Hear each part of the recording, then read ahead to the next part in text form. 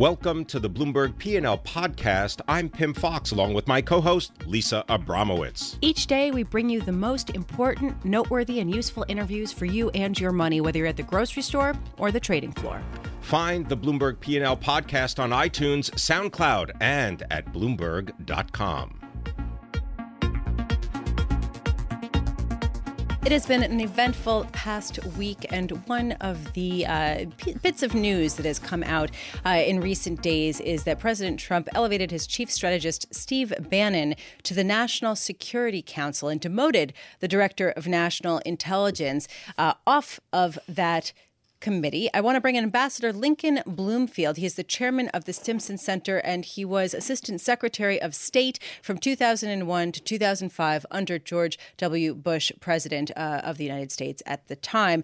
Ambassador Bloomfield, thank you so much for joining us. First, I just want to get a sense, before we even start to talk about the implications, what does the National Security Council really do?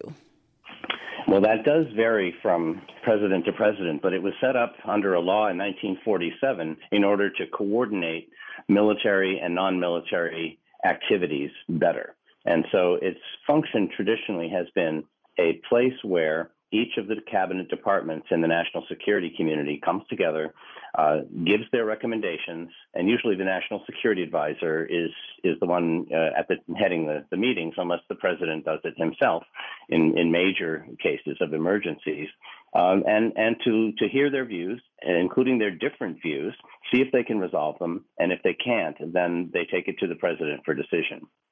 Can you recall specific meetings which you attended in which you learned something about the operational, maybe backstory of the small circle of people who are included in these meetings? Well, I was on the vice president's staff for 1 year under Dan Quayle, and I would go to those meetings and sit against the wall. So there are people who can come in the room and watch the meetings if they're White House staff. The question is who has a formal seat at the table, and that's what this is about. So President George W. Bush, for example, did not allow his political counselor, Karl Rove, to go to NSC meetings because he didn't want to send a signal that there was any politics involved. So, Ambassador Bloomfield, what's your impression from Steve Bannon being named to this?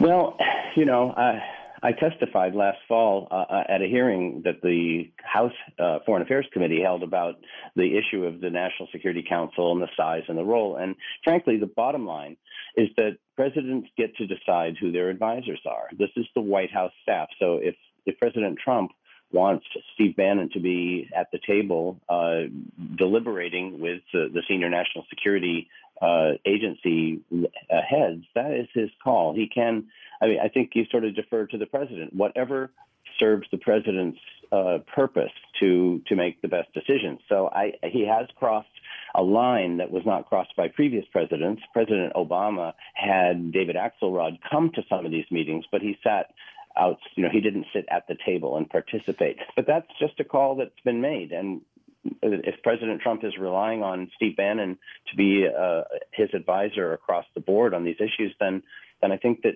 at the end of the day, people will defer to that, see how it works. But what about on the flip side, President Trump's demoting the director of national intelligence and the chairman of the Joint Chiefs of Staff? Those, I think, are actually the more interesting discussion. I mean, obviously, people are fascinated by Mr. Bannon, whom I don't know, and he's a person who's getting a lot of attention. We will see how that plays out and what his input is. But the chairman of the Joint Chiefs, by law, was given the principal role of military advisor to the president under the Goldwater-Nichols Law Reform Act of 1986. And so what the directive said was, on those issues where they have business before the committee, they can come, otherwise not. That, I think the impact there is whether you get a really solid flow of the team around the president. And this is usually run by the National Security Advisor. So General Michael Flynn is the National Security Advisor. This is his operation.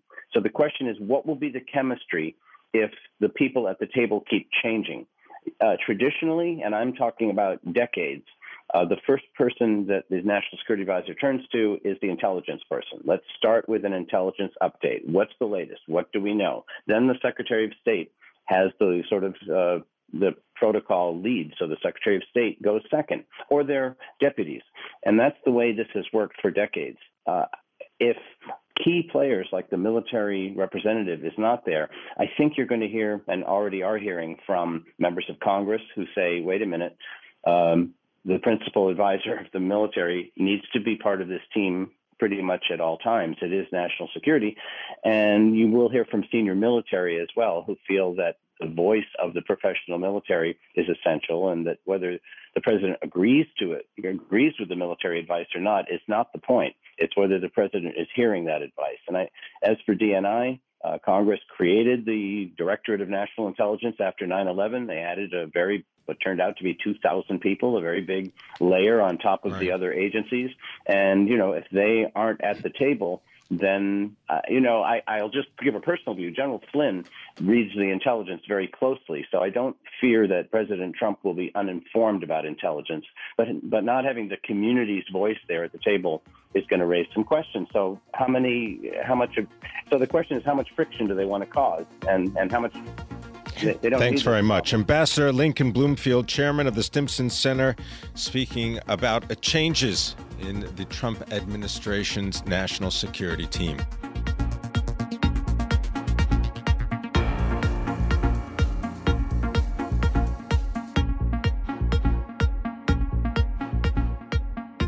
I want to learn more about our southern border neighbor, Mexico, and potential opportunities there.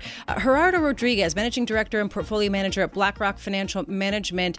Thank you so much for joining us. You were quoted in an article about a week or so ago saying that you think that the Mexican peso could be one of the best bets of 2017. We've certainly had an eventful couple of days on the political front.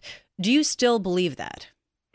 Absolutely, Lisa, and good morning, everyone. When you think about the Mexican economy, it is an economy that has been run relatively conservatively from an economic policy perspective. It is an economy that has the fiscal accounts in order. Inflation has been sort of coming down. There is a big shock that the Mexican economy is facing because of a change in policies from the U.S. administration, but so far it is an economy that has been adjusting very well, using a textbook example, tightening on the fiscal, raising interest rates on a monetary, letting the currency go. And we're getting to a point in which Mexican assets actually look very, very cheap. The value that they have accumulated is quite significant, but the uncertainty surrounding the U.S.-Mexico relationship, it is something that needs to be addressed before asset prices in Mexico start to perform. But from a valuation perspective, clearly, Mexican assets are one of the most attractive trade for the months remaining this year. So, Gerardo, you served for more than a decade in the Mexican Ministry of Finance, last serving as the Undersecretary of Finance and Public Credit. I imagine you've had a lot of contact with Mexican officials and probably can get a better feel for just how elevated the tensions have become. Do you have a sense of how much what we're hearing is political rhetoric and sort of chest beating, and how much we're really nearing a sort of tipping point into a very bad state of affairs between Mexico and the U.S.? Well, there are two different dynamics here that we need to understand better. One is just what the U.S. wants from Mexico from a trade perspective. Mexico has been a good neighbor. It is a cooperative neighbor. It is a neighbor that tends to engage and to compromise on different things. It has been a very fruitful relationship since NAFTA was signed. It was a very fruitful relationship with the Canadians and the U.S. So it would be important to understand exactly what is it that the U.S. would like if an institutional table was set up to basically modernize NAFTA. And there's a blueprint already for that, and it is basically the content in terms of the sort of rules of origin for example, that has been negotiated in the context of TPP, intellectual property, and addressing sort of disputes mechanisms. Now, on the other hand, you have a domestic political agenda, domestic political dynamics that the president of Mexico has a 12% approval rate, all-time low. There's a lot of pressure, and if anything, this contentious issue against the U.S., it is something that is bringing the population together. Now, because the two things are a bit uncertain, you're right that we could get to different equilibriums here. I think that still the central scenario is one in which sort of reason prevails. Everyone has been benefiting from NAFTA. There's potential to improve that, and then an institutional table is set up with the Canadians, the U.S., and Mexico, and that brings you to a more benign outcome for asset prices in Mexico. But given what's been happening over the past few days, it is likely that we don't get there, and then the tensions actually increase and the positions radicalize. So, again, it is a great value trade, but it is one that you need to be careful at this point. Mr. Rodriguez, honoring the theme of focusing on your purchase price of any investment. In other words, the purchase price is the most important function for some investors. Is the purchase price not only of the peso, but of certain Mexican assets at a point where you believe that long-term investors will be significantly rewarded? Absolutely, but that is assuming that the reality of a Mexican economy continues to be in line of what it has been over the past. It's the 11th largest economy in the world.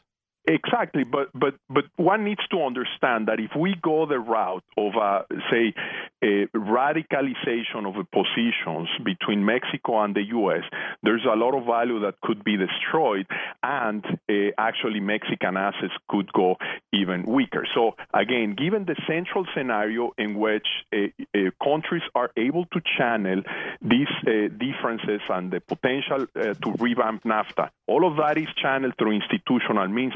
Absolutely. The answer to your question is that the value of Mexican assets is significantly attractive. Well, so is it just the peso that looks attractive, or are there other Mexican opportunities that possibly look even more so, perhaps in the corporate sphere? The Mexican peso is certainly top of mind here, and I would point to Mexican interest rates. There's been an increase of more than 200 basis points across the curve in Mexican bonds, and certainly when you 4.11%, 4.11 for the Mexican 10-year. Yeah, and local currency bonds, I mean, you can get bonds for 8%, say, out to 10, 15 years in the case of Mexico.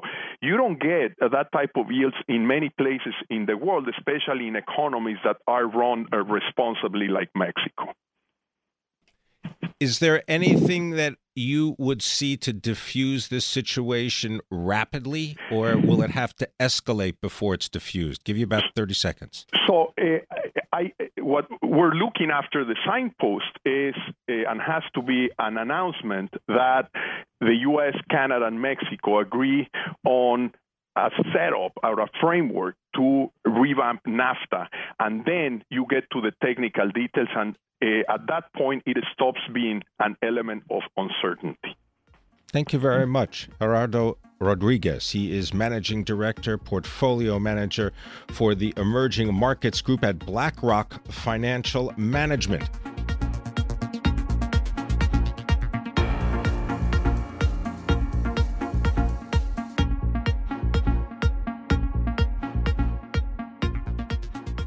I want to call upon Bloomberg Gadfly columnist Shira Ovide to tell us a little bit about the technology industry and its response to the details of the executive orders that were signed over the weekend by President Trump regarding immigration.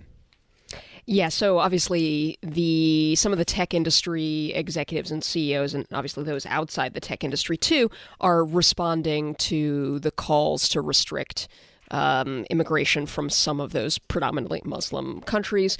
The interesting thing to me was Sergey Brin is one of the co-founders of Google and a billionaire, one of the richest men in the world, was spotted at protests at San Francisco airport over the weekend, which I don't think you would see, Lloyd Blankfein or Jeff Immelt at immigration protests, although the week is young, so we'll see. We shall see. We'll be combing the JFK ranks to see whether we see Lloyd Blankfein. But in the meantime, Shira, there's an interesting concern that some have that the worst for tech companies has yet to come, that basically visa programs for foreign workers should be administered in a manner that protects the civil rights of American workers. This is according to a draft proposal that we may be getting from President Trump imminently, with the idea being that some of these tech companies couldn't rely as much on some of their international recruiting programs that they have in the past. Right. So basically, there's a kind of grab bag of skilled worker visa programs that are employed not only by tech companies, but by many U.S. corporations. The most kind of prominent one is these H-1B visas, again, which are for skilled foreign workers in fields like engineering. And there's about 85,000 of them issued every year. There is far more demand than there is supply. And the biggest users or the biggest companies granted those visas are outsourcing companies like Tata Consultancy and Accenture, who hire engineers that then work at, again, tech companies, but also big banks and retailers and other American companies. What's the advantage for the tech companies that hire internationally other than just having a bigger pool of talent? Is this a play to lower the cost of employing people? I think the goal depends on who you ask. So these programs have been targeted before, both on the left by people like Bernie Sanders and on the right, as basically a way for American companies to hire workers from abroad they can pay less. Now, those companies who employ those skilled worker visas say we can't find appropriate workers in the United States, that this is a global workforce, or the world is a global place, and we need to be able to tap into the global workforce, not just the people who live inside of the United States walls. Is there any hint that the president's administration will in some way recognize the deficit that would occur in the technology industry if it was more challenging to stay in the United States, let's say, after your term school or study? I think the most honest answer is I have no idea. That everything seems to be kind of being done by the seat of the pants, and it's a little bit hard to know what possible effects are. If you were looking to make the system better, to address the needs of technology companies, what would be one thing that you would suggest? I think that if you ask the tech executives, they would say we want to be able to bring in more workers, and we want to be able to keep the large numbers of highly skilled, highly educated university graduates who are graduated from Harvard and Stanford every year and are citizens of China and India and other places. I think there's a big desire to keep those people in the United States and starting companies and working for companies. So I think that's the number one fix or potential fix. With this visa provision that is included in a draft of an order that President Trump is expected to sign, correct? Can the president enact something like this without any congressional sign-off? Again, the honest answer is it's not clear. That obviously Congress has been trying to work on various worker visa programs for a while, and I believe there are at least one kind of piece of legislation working its way through Congress. Obviously, we've seen this White House already issue sweeping executive orders without input from Congress or without waiting for Congress, so this may be the same, and it's unclear exactly how it would work in practice. I believe it's worth noting that this was at least described as a security measure. This is not aimed at the business community. We are looking at the potential ramifications for the business community, because the suspension of immigration is because they describe it as countries with ties to terror, including Syria, Yemen, Sudan, Somalia, Iraq, Iran, and Libya, for a period of 90 days. It also calls for the complete suspension of Syrian refugees for an indefinite period. And I just wanted to make that clear, because the issue that perhaps the technology industry or any industry is focused on now is different, but maybe certainly come under the same heading, correct? Is that a I think that's fair. I mean, there's two issues. One, right, there's the executive order issued over the weekend affecting people from those particular kind of Muslim-dominated countries and Syrian refugees. And then there's this issue of this draft order that may be coming down the pike that our colleagues wrote about affecting worker visas. And those are obviously separate issues, but both deal with immigrants to the United States. Do you have a sense of which technology companies' executives have the biggest voice into the White House? I don't know yet. It's been interesting to see, Tim Cook, who's the CEO of Apple, has been making the rounds in Washington in the last few days. Head of IBM? The head of IBM is also influential. The CEOs the CEOs of Oracle are also very influential. But it's a little bit hard to know at this point who has real influence. Because the reason why I ask is because we've heard a lot about the auto companies and the Detroit CEOs that have met extensively with President Trump, and you don't hear it as much with the technology companies. Yes, there was that one meeting, but beyond that, we don't have a clear sense. I think that's true, although this is a pretty young administration. It may not feel that way, but it could be Peter. You could say it's been Peter Thiel. Yes, good point. I neglected to mention Peter Thiel. Obviously, has been a close advisor to Trump, co-founder of PayPal. Wasn't he like an Australian citizen? New Zealand. He is New Zealand citizen. Yes, and he is also an immigrant. It should be said that Thiel's originally immigrated from Germany. Well, Shira, thank you so much for joining us. Shira Ovide, who covers the technology sector for us.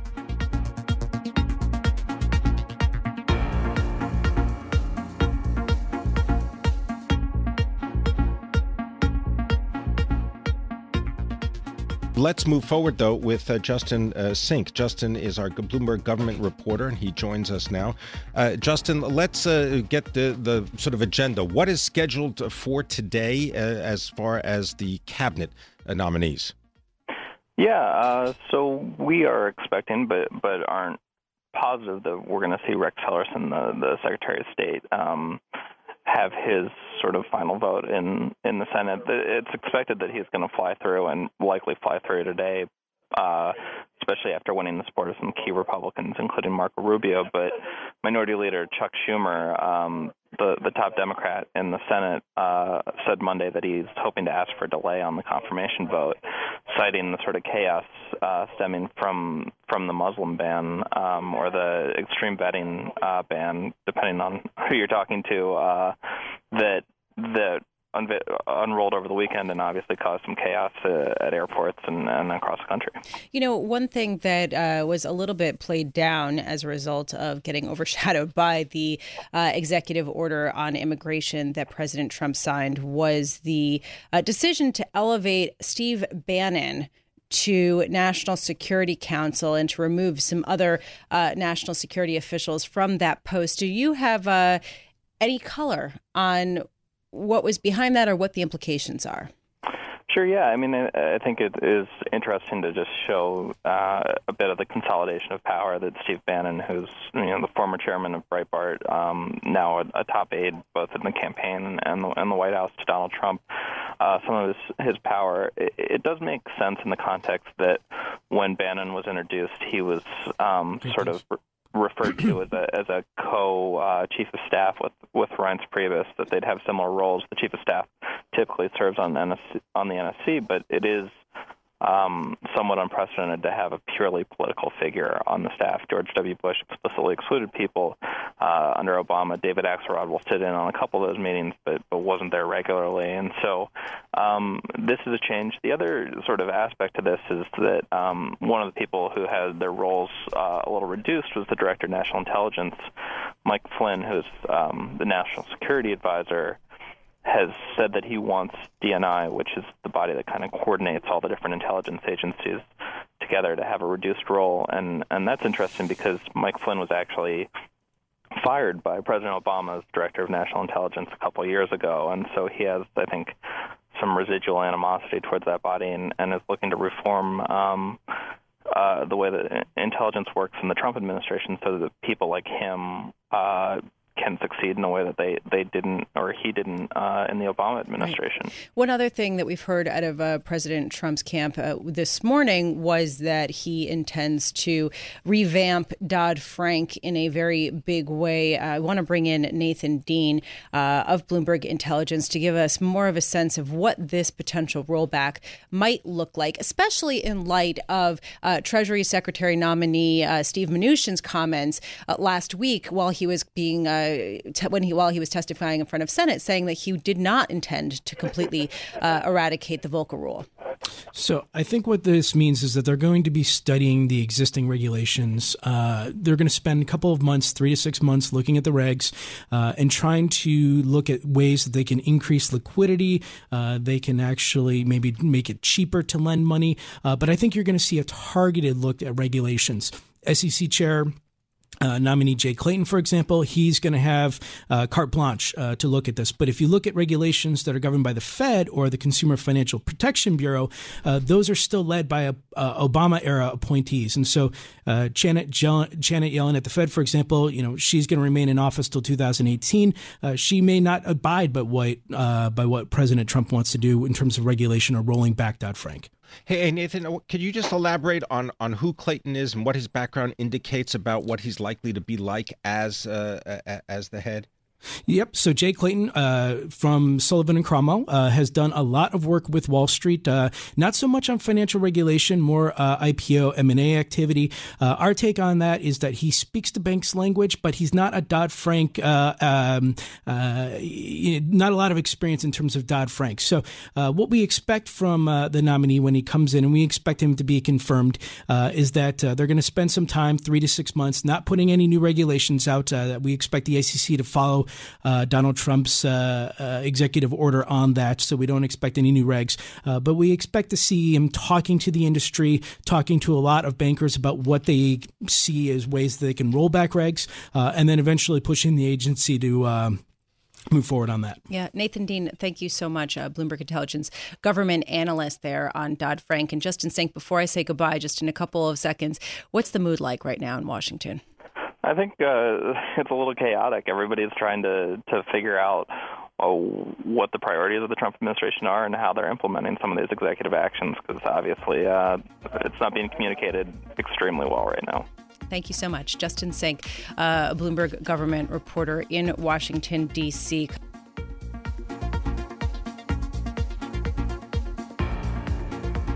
Thanks for listening to the Bloomberg P&L podcast. You can subscribe and listen to interviews at iTunes, SoundCloud, or whatever podcast platform you prefer. I'm Pimm Fox. I'm out there on Twitter at Pimm Fox. I'm out there on Twitter at Lisa Abramowicz1. Before the podcast, you can always catch us worldwide on Bloomberg Radio.